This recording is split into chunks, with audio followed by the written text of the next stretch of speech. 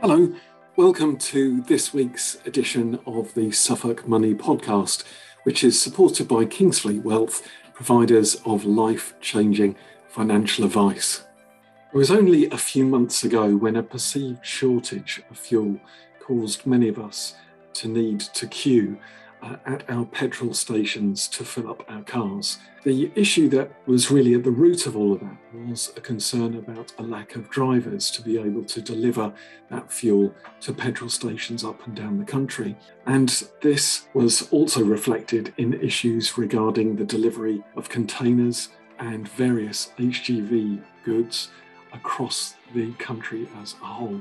So it was really great to be able to speak to an expert in haulage and transport, Darren Flynn, who's the Managing Director of Waller Transport.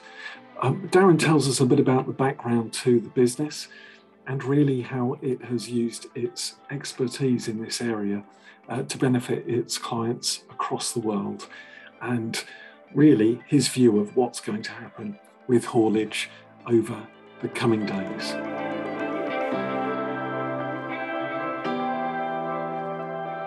Darren, thanks for joining us today. It's a great opportunity just to find out a little bit about you and also about Waller Transport. So let's start with the business first. Tell us about Waller Transport. When did it start? How did it start?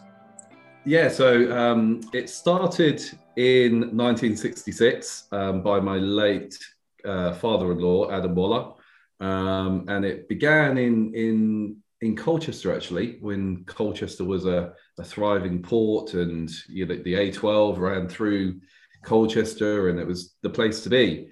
Funny enough, we're having this shortage at the moment with building supplies, and actually, Waller, I guess the idea of Waller Transport came from the lack of bricks at the time.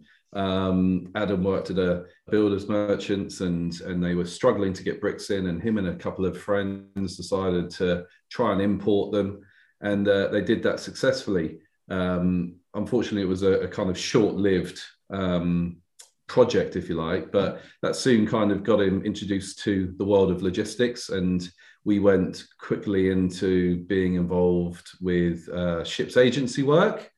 And then I guess he then saw an opportunity sitting in a pub on the A12, seeing vehicles go one way full and the other way empty. So he decided to see if he could, what we now know as backload them, which is quite a commonly used form of transport. For the uninitiated, what does backload mean?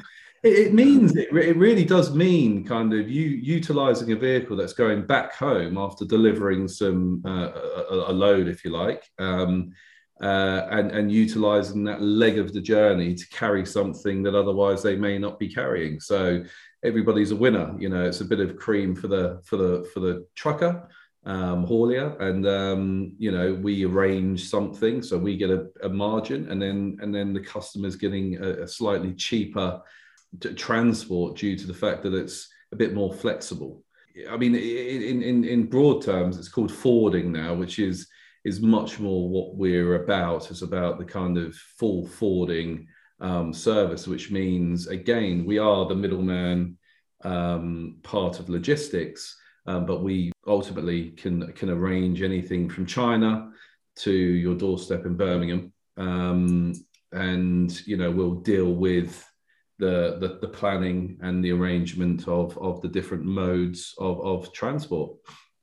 So there's huge amounts, and I think we'll find ourselves discussing with you today, not least, what's been going on with transport issues and Felixstowe docks and all of these things. So we'll cover all of those off as we go through. But at what stage did the business pivot from being this, that's interesting you say that, brick and building supplies, and the shortage there, which of course is where we are right now, as you say. Yes. When did it change from that to being what we would now call a freight forwarding firm? It was about 1969, the end of 1969, that we made that change, and we've really kind of stuck with it. I mean, up until 8 years ago when I joined the business, we were just purely focused on domestic. So once something landed in the country, in the UK, and typically got devanned, so emptied from a container, we would then pick it up and distribute it to somewhere else in the UK. So that's what we did for a good, 50 years, which is quite unheard of because most forwarding companies will concentrate on European and more international movements.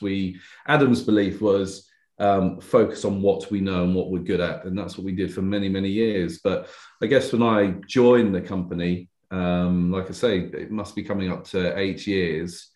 Time flies when you're having fun, as they say. I saw that there was a lot of opportunities out there for ourselves, but also for our customers. I realized that our customers were getting us to do one part of the transport, if you like, and actually there was a few other people doing the other parts. So why not consolidate that and kind of almost create that horrible term, a one-stop shop, which is what we are on a journey to becoming.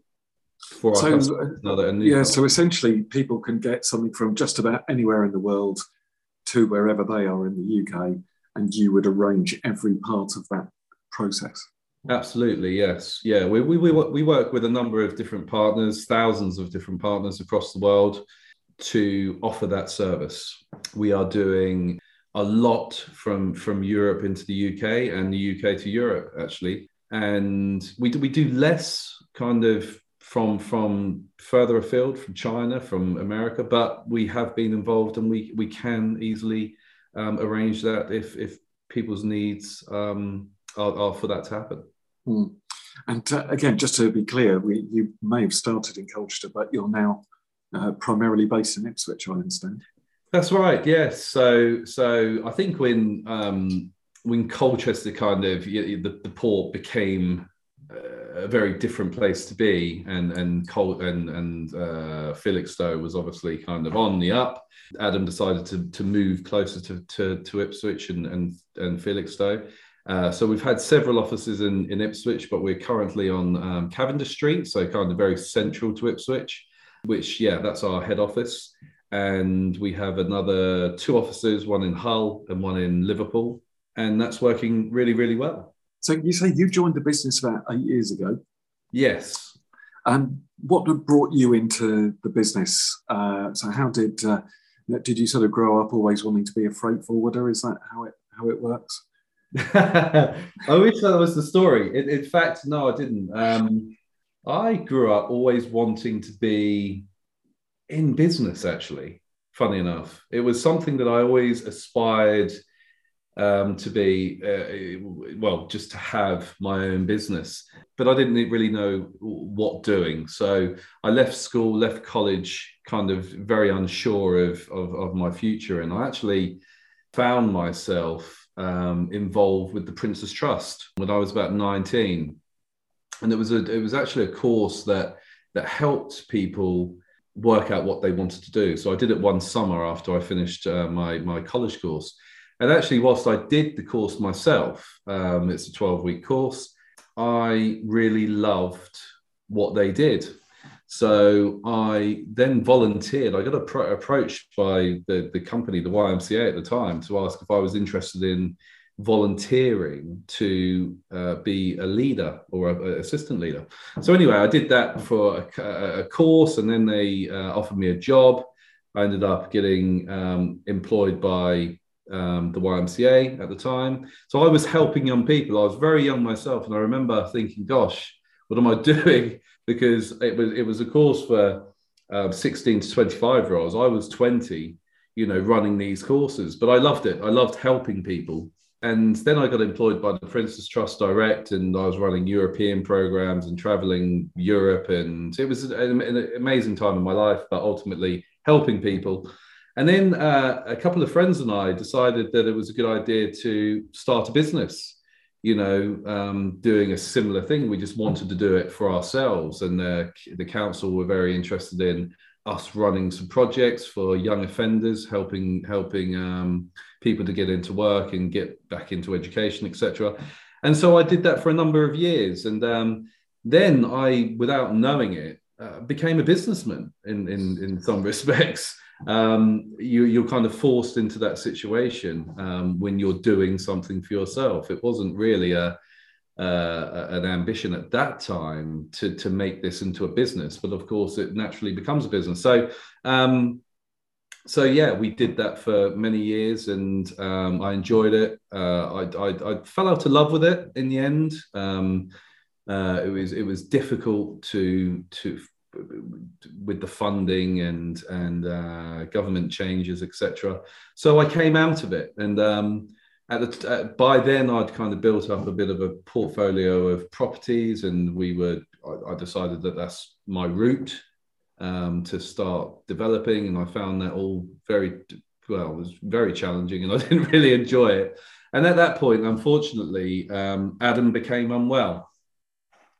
He got diagnosed with prostate cancer, and he basically said to me around the dinner table one day, "Darren, I think it's about time that you got involved in the business." And I said, well, let's have a look at it. And I came in to the office on a Friday for about a month just to get my head around it and just see if there was something in it for me, not financially, but in terms of if I would get anything out of being part of it, if I could add value. And I guess I quickly realized that it was a very much people-based business. It was about relationships. It was about people. It was about kind of understanding people, being able to communicate with people, which I was very good at, and I enjoyed. So I took on the opportunity, and I've really, really enjoyed it. It's been very challenging over all the years that I've been involved. We lost Adam 3 years after me joining, so that was a big deal, really. It was amazing working alongside Adam, and for his baby to be my responsibility all of a sudden, it was quite tough. But we got an amazing team that was very supportive, and all believe in the family kind of aspect of Waller Transport. And we've kind of got over some real barriers, and we're really thriving. So it's I was thinking over the weekend, actually, if Adam could see what we're achieving now, I think he would be very impressed, and he would be excited to be part of it as well. You can't ask for more than that. That's great. No. Yeah, fantastic. I think that's really interesting about your Prince's Trust involvement, because I guess for some people that must be their route into sort of the muddle when I think people leave education maybe at 18 and don't really know quite what direction to go in.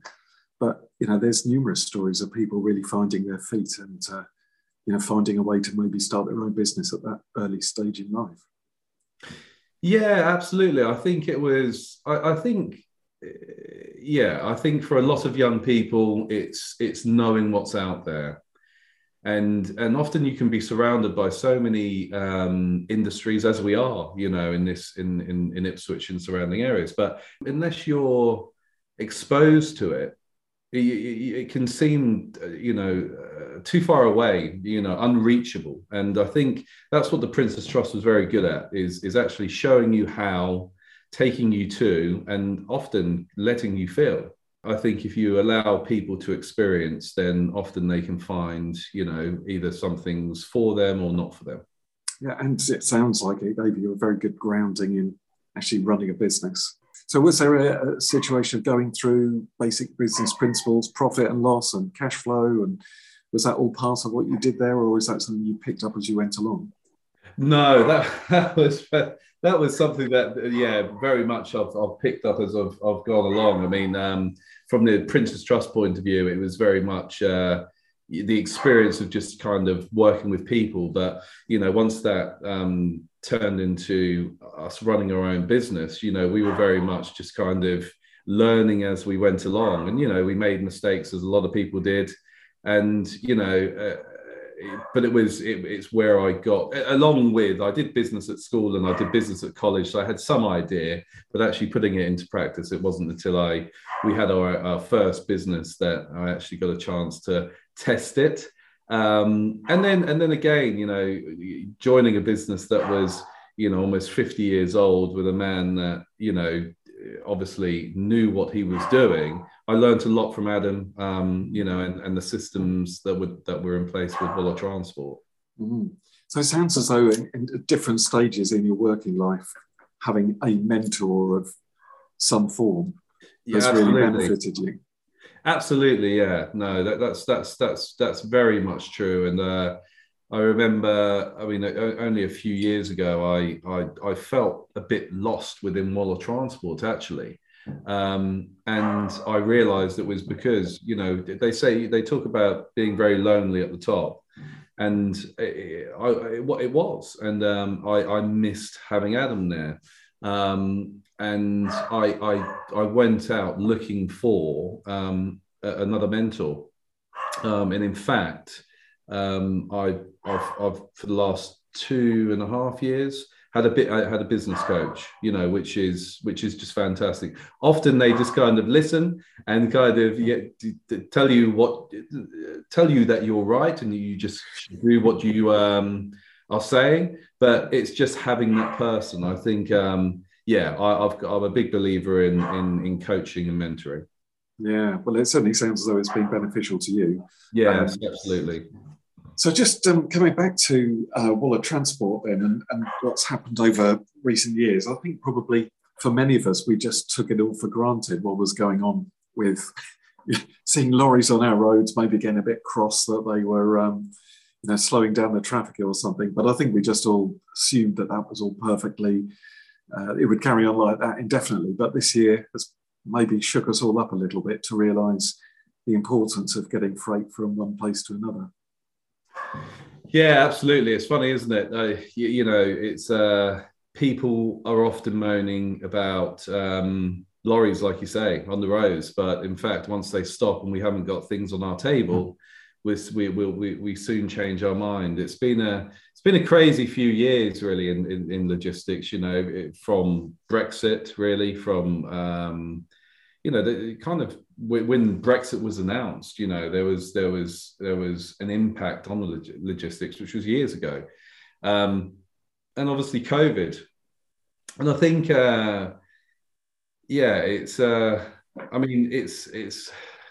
it's like a lot of things in the world. You can kind of, nobody's really got the answer, but you can look back and see a number of reasons why we're probably in the position that we are with the drivers. And my opinion is there's the few reasons are that we expect everything very cheap as consumers. So for years, prices have been pushed down. You look at the farmers; they're struggling because they're not being able to sell their crops for what they're worth. Due to the likes of the big supermarkets. And, of course, when you're pushing down prices, when you want things to be as cheap as possible on the shelves, then that margins are reduced along the supply chain.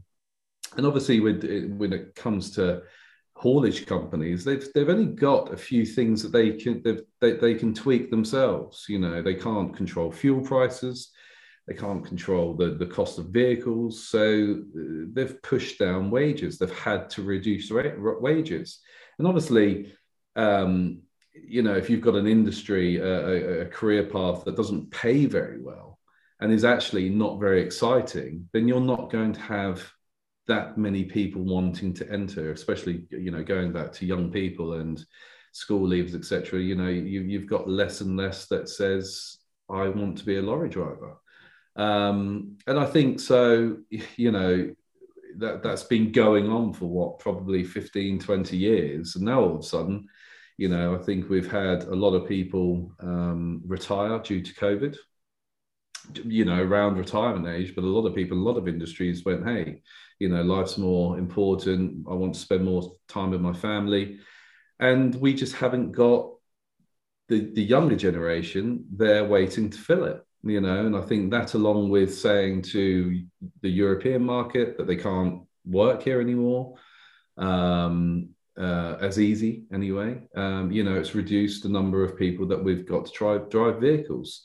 I know a number of our haulage partners that have got vehicles standing, without being able to get drivers. And don't get me wrong, Colin, it's got better over the last month. I don't think the government's change in allowing people to temporarily come back into the country and drive has helped. I don't think there's been much uptake, but I think allowing European companies, European haulage companies, to carry out more deliveries has helped. I think that maybe there's been a few more people pass their tests since COVID has kind of released a bit. But yeah, I think there's that's a reason that's up there, along with I was saying the other day that the facilities in this country for drivers are just very poor. There's no real kind of government-backed infrastructure that's maintained. I've spoken to drivers recently, and they've talked about one toilet for potentially 50 drivers being available, in one truck stop, with a shower that's not working. I mean, it's not nice, and when you're in a cab for a week, say, tramping around the UK, to not have those facilities, again, it doesn't welcome anybody into the industry. And I think a combination of essentially poor working conditions and poor wages is not going to encourage anybody to do it in the future either, unless something changes. So with the truck stop aspect, it's obviously an infrastructure issue, isn't it? That this hasn't been built into road planning. And I mean, you drive down the main roads in France and you see these enormous stops on a regular basis, don't you? Where Absolutely. It looks like there's really good facilities, but I cannot for the life of me think of anything that I've seen similar to that in any driving I've been doing recently in this country. So that's an infrastructure issue, which I assume will need to be taken on probably by central government. I think so. I mean, to standardise it, I think that's the only way. You've got private companies that do a very good job, but it's not consistent. And when you think about all the miles that are covered by a lorry, you need it. It needs to be more frequent. There's a lot of instances where people will just kind of grab a bit of land, put a portaloo on there, put a burger van on there, and call it a truck stop. And it's just not good enough. So yeah, I agree. I think it needs to probably be a government-led project. So what about the other aspect of it being a career? I mean, again, I've often talked in this podcast about, I grew up in Felixstowe. I love Felixstowe greatly, but I can't ever recall anyone either thinking of a career driving lorries or ever being offered to anyone. And yet it's fundamental and critical to how we work as a nation, isn't it? Absolutely, and it needs to be incentivized. I mean, it's yes, you're right. I mean, I'm not sure as an industry if we are doing enough to influence the younger generations, by going into schools, by making it quite apparent that these career opportunities are there. But I mean, the fact is, up until 2 years ago, it was the average salary or wage for a driver was around £13 an hour, £13 an hour, which, let's face it, when you're in charge, to get to the point to be in charge of such a big vehicle, you've got to do some significant training, and that training can cost thousands. So if you're not sponsored to do that, you've got to find that money. Then you're in charge of a a significant vehicle that's on the road that can kill people. And to be paid a similar salary or wage to stacking shelves within a supermarket doesn't make sense. Albeit, just recently, because of the supply and demand situation, salaries have gone up, the wages have gone up, but I think they're peaking at the moment around £20 an hour, which probably still isn't where they should be. Because, the drivers are in a responsible position that should be rightly recompensed for. So you're obviously having to then incorporate these increased costs in what you're charging to your customers, your clients. Absolutely, yeah. So then in turn, so just to make sure that our listeners fully understand that. So in order for the hauliers to pay more to their drivers, they have to charge more for every job they do. I don't know whether you call it a job, but that's what I'm referring to. Yes. Every trip they do, which of course, if you're transporting something from Felixstowe to Birmingham, let's say, then that job has become more expensive because that driver's cost per hour has gone up, and therefore the freight firm that is invoicing you are having to charge more, and then you in turn are charging more back to your customer. So how's that been addressed by them? Is there pushback from them in terms of rising costs? No, I think there's been a level of acceptance due to everything that's happened in the last kind of 18 months, 2 years. There's I think people have, from kind of the toilet roll situation, I guess, at the start of COVID, it's the first time in my lifetime that I've seen something not on the shelf that we need and I can't get hold of. So I think it it causes a bit of panic, but it causes a bit of understanding as well of the real situation out there. And there has been some kickbacks, and I think there are some pushbacks at the moment. I think with builder products, which is predominantly what we move. So a lot of our customers are importing stone, timber, and bricks. And we all know, and we've all heard that a lot of building products have gone up 30%. Which it ultimately impacts. The import customers, the sawmills, the builder, and then the person that's getting something done by that builder. So when we're looking at extensions and whatnot, they are a lot more expensive. And it's interesting actually, because I spoke to a builder friend of mine. We all know that builders are very, very busy at the moment. And I said, I can't believe that people are still building as much as, they are. They're not kind of waiting to see if prices go down. So I think everybody is accepting that prices are probably going to stay around, where they are, and it's the new normal, as they're saying, for a lot of things. And probably, Colin, again, going back to my point about we expect everything very cheap and here tomorrow, it's probably that wasn't sustainable for a lot of industries. And I think now we're probably paying the right price for the right services and products, and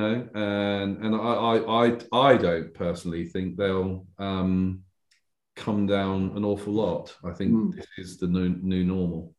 So, of course, one of the things that those of us who are interested in economics are debating at the moment is this issue of, is the inflation that we're seeing what the Bank of England often refers to as transitory? So, in other words, is this something that we're just seeing a sort of an increase, as you say, and then, as you would argue, a justifiable increase in some of those costs? But do we think that will then increase again? And this is sort of a year-on-year cycle we should expect, which is really what inflation is. Or do you think it's just going to level out at this new level and actually we're now finding the right price? I think in terms of yeah, it's a difficult one, but my feeling is that we're kind of, I think it will level out a bit, but I think also I think it will, what we've seen will give people the confidence, give businesses the confidence again to increase prices with inflation, because I think what's happened over the last few years is you've actually seen companies push down prices each year. So where you've got inflation going up, wages going up, pension contributions going up, but at the same time, everybody's trying to push the rates down, push the prices down. And I hope that won't be that will be a thing of the past. And I hope that everybody will feel confident enough and competitive enough to be able to increase by a much smaller margin and a fairer margin each year, which I think is more sustainable for the economy. So, of course, one of the other issues we've seen is not just a shortage of goods and the issues that you were referring to earlier, but some issues in employers in retaining staff. And how many people do you employ overall? So we've got 14 members of staff, which, great team. Some have been with us for 30 years. Some have been with us for less than a year. Adam always had a view on team members, let's call them. And that was, he completely believed in look after the staff, the team, and they will look after the business. And I guess I've heard that many times in my lifetime, but I've never seen it. And in Wallop Transport, we truly stick to that. So I think it's about people being paid fairly, and we give great salaries. We also,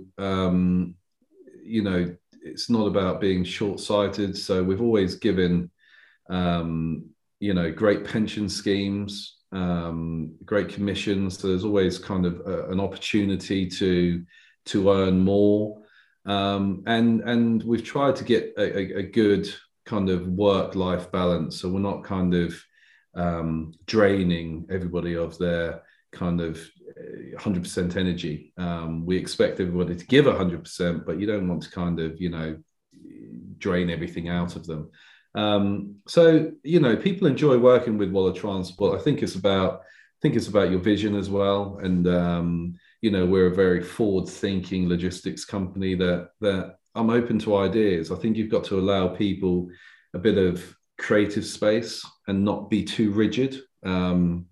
There are a lot of companies out there that are kind of very much set in their ways, and that's it, and the MD won't look at anything else, and this is our procedure, this is our policy, etc., etc. But I'm very much of a team player, and I love for people to come in and bring new ideas to the table, and hence why we've got now new divisions offering new services to what we were doing 8 years ago.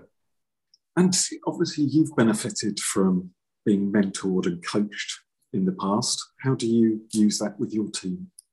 Yes, we've got a process in place which allows it's actually called coaching. So we have a coaching system that allows people to prepare what they would like to speak about, and how they're feeling, and how what opportunities they're seeing, or what challenges they're seeing, and they bring that to the table on a regular occasion to talk through and kind of make a plan. I also have a company that comes in and coaches with different teams on different aspects of the business. So at the moment, we've got a lady in looking at our sales process and customer service process, and it's proving to be really popular, actually. The team are really enjoying it, and it's benefiting us as a business as well. Great. So it's something that, because you benefited from, you're able to use for everyone's benefit as well. Absolutely. I think it's important for people to be able to learn from others, and learn from people that understand their specialism, but also just that time out. Sometimes it's, we can be in a rat race a lot of the time, can't we? And it's sometimes, our coaching sessions within the business is that time to kind of just step out of that rat race and just kind of, how are you feeling, and what's happening that's good, what's happening that's not so good. So how do you look ahead and see the future planning, maybe in the short term? How's all this going to resolve itself with shortages and driver issues and so on? And then perhaps the future of freight transport as a whole. How's that all going to, 10, 15 years from now? Is it going to look like it does right now? Oh, gosh, that's a big question. I think so. I mean, we've got another change, another Brexit change coming in on the 1st of January, which is about imports. So that's going to be another challenge with customs, which, a lot of logistics companies are going to have to kind of get their head around. I mean, as it stands, the literature's out and the guidance is out, but it's trying to navigate your way through that, because it's never simple to read or necessarily understand. I think. I mean, I would hope that we've gone through the worst of the shortages. I still think that we need to encourage more young people to come through the system, especially drivers. I think that should be incentivized by the government, just as, becoming a nurse or becoming a teacher has been in the past. We're working better with European partners again, and I think that's settled. And I think that, I mean, it's, the way that we're buying is just amazing, really. With the likes of Amazon and this next day delivery, I think it's. I mean, somebody said the other day that we're short of something like 100 million square foot of warehouse space in this country, and it's just amazing. It's an amazing amount, and I think that it's just a growing industry, to meet the needs of how people are consuming.